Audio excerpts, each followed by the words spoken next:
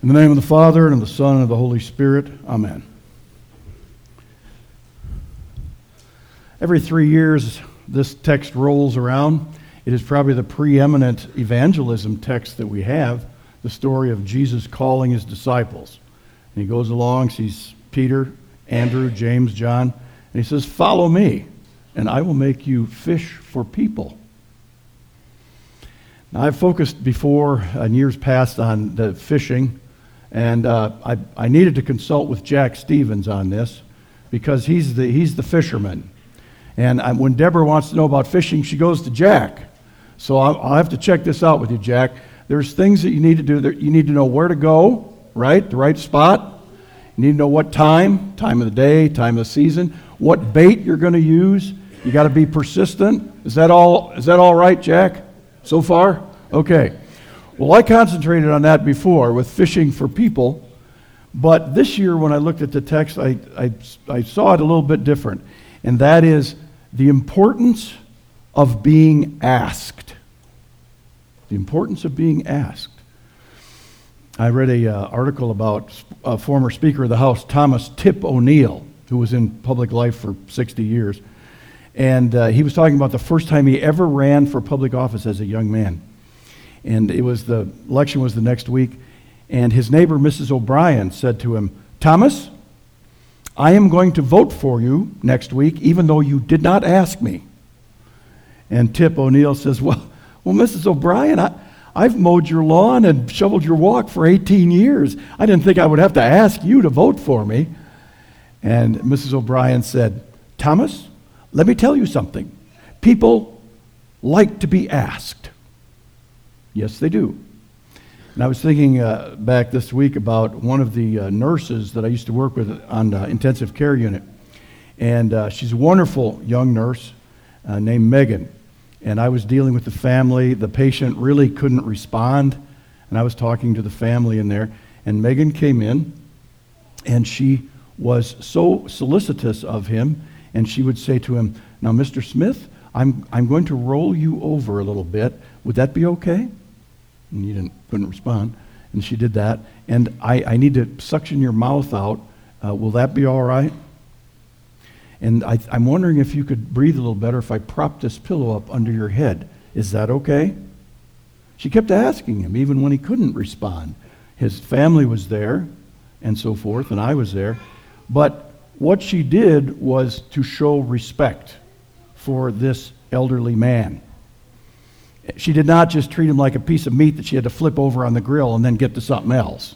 You know, he was a valuable, worthwhile human being. She treated him as such. And I thought, that is so good. It really was. And it started me thinking about the elderly a little bit. Since I'm becoming more elderly, I think about it more.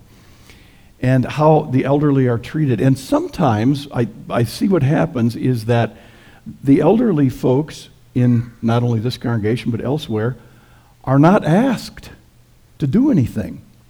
And I think that we kind of get to the point of saying, well, they've put in their time, and so, we don't want to burden them, and so we don't ask them anything. But what it really does is simply send the message to the elderly, you're not worth much anymore. You're useless and invisible. And I don't think that's a good thing. I really don't. And on the other end of the scale, the age scale, we've got children who are oftentimes not asked things. They're just told. Now, as I said last Sunday, if you have a 2-year-old, you don't ask them stuff because the answer is always no. But there are other ages where you can do that. And I read a little story about a young man, his mother and his grandmother and he were in the restaurant, and the waitress came, grandma put in her order, mom put in an order. She said, "Now I'll order for him." And the waitress kind of ignored her and turned to the young man and said, "Now, what would you like, young man?" And he said, "I'd like a hamburger." She said, "Well, do you want ketchup and onions and the works?" He said, "Yeah, the works." And then she turned around and barked out the order to the cook. She gave grandma's order, mom's order, and she said, "And a hamburger with the works." And the little boy looked up at his mom and said, "Gee, Mom, she thinks I'm real." Otherwise, maybe he was just invisible. So people like to be asked. Jesus came along and asked the disciples. He was invitational. He invited them, follow me, and I will make you fish for people. And that was something that the disciples had no idea how this would turn out or how exciting it would be and how meaningful that would be. But there it was. So people like to be asked. And I look at this from another angle. There are opportunities that are opened up a lot of times by people asking you things. For example, when I was a freshman in college, the choir director asked me if I would try out for a musical that they were going to do. And I said, well, okay. So I tried out and was in the musical, Bye Bye Birdie. And the next year I was in another one. And then when I moved to Muncie, I was in several musicals. I like music. So that opened that opportunity for me. And when my kids were young, somebody asked me, would you like to help with coaching biddy basketball for the second, third graders? And I said, okay. They said, you played a lot of sports. Okay. So that led into coaching basketball and then coaching football and coaching Little League baseball and coaching my daughter's softball, which were all great opportunities to interact with my kids. And the reason that I did all that was because somebody asked me. I give you an example closer to home. 16 years ago, give or take, I was sitting in my office as the nicotine dependency counselor at that time at Ball Hospital. The phone rang, and a voice said, "Hi, this is Dick Zarcy. I'm the president of the congregation over here at the Lutheran Church in Alexandria. We've got an interim coming, but we've got about 5 Sundays where we don't have any coverage. Can you do some pulpit supply for us? Help us out with that." And I was so stunned because I wasn't on anybody's pulpit supply list. Nobody in the ELCA knew who I was. And I was so stunned, I said, yes. And he said, well, which of these 5 Sundays could you do? You remember this discussion? And I said, all of them.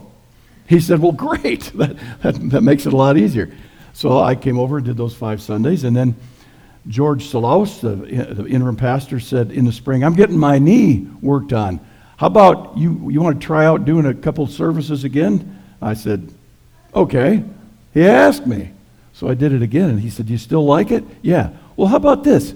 How about we get together and talk about this? I think this congregation could use a part-time minister if we had a good match here. I said, okay, we'll meet. So he says, how many hours a week do you work at that hospital? And I said, 44. He says, so you got some time. All right, that's good. And then we had a meeting, and remember the meeting was out there in the lounge, and we just kind of ironed things out and said, how much time you got? Oh, this is what I can do. And he said, okay. That was 15 and a half years ago, because somebody asked. 5.5 years ago, I was sitting over at St. John. They were trying to decide what to do. I was the vacancy pastor. They didn't have anybody. And we sat around the table, and they said, got any part-time ministers? They said to Rudy, the assistant to the bishop. He said, points at me, he says, well, there's one. And they turned to me and said, well, how about you? I said, I'd have to think about that. I already got 2 jobs. And I thought about it. I said, that would work out, The reason I was there? Because they asked. Another area of people asking is when something tragic happens. Somebody gets divorced, somebody loses their job, death of a loved one, something terrible happens. And people are afraid to ask the person how they're doing and how they're feeling, because they don't want to make them feel worse and tear the scab off that they think is already formed. But the person might really want to talk about this, but nobody asks them. And they don't want to ask anybody to listen to them because they think, well, I don't want to burden them. And, they probably think I'm just being a wuss anyway. So nobody asks.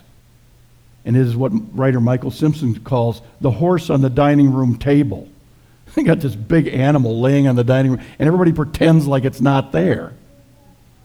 Somebody needs to ask, how you doing? How you feeling? How you getting along? And even if they don't respond well to it, maybe they don't want you to ask, but you should ask anyway, because that's probably what they need. So being asked is important. And now we come to evangelism. at our church. And we had a meeting, coincidentally enough, we had a meeting last Thursday night about evangelism. We're having another one in a week and a half, Thursday, 6 o'clock. Everybody invited. And it's about how we are available to the community, to people who are unchurched. And, we can do a lot of things, and we're going to toss around different ideas with our website and Facebook and social media and do this and that. But eventually, you know what it comes down to? Somebody asked. How did you get here, by the way, Deb, at this church? Somebody asked. Yeah. How did you get here, by the way? Yeah. Yeah. She asked, would you take me to church? And now you're here. How did people get here? Somebody asked. The Christian church is one of the few organizations, maybe the only one, whose purpose is that it exists almost solely for the sake of its non-members. That's our mission. Our mission is to share the love of Christ. And sometimes we may even have to use words to do that. To share the love of Christ to people. Yes, it means to have hospitality when people show up. But it also means to be invitational. There's no substitute for that. People want to be asked. Let's ask them. Amen. Now may the peace of God, which passes all understanding, keep your hearts and minds through Christ Jesus. Amen.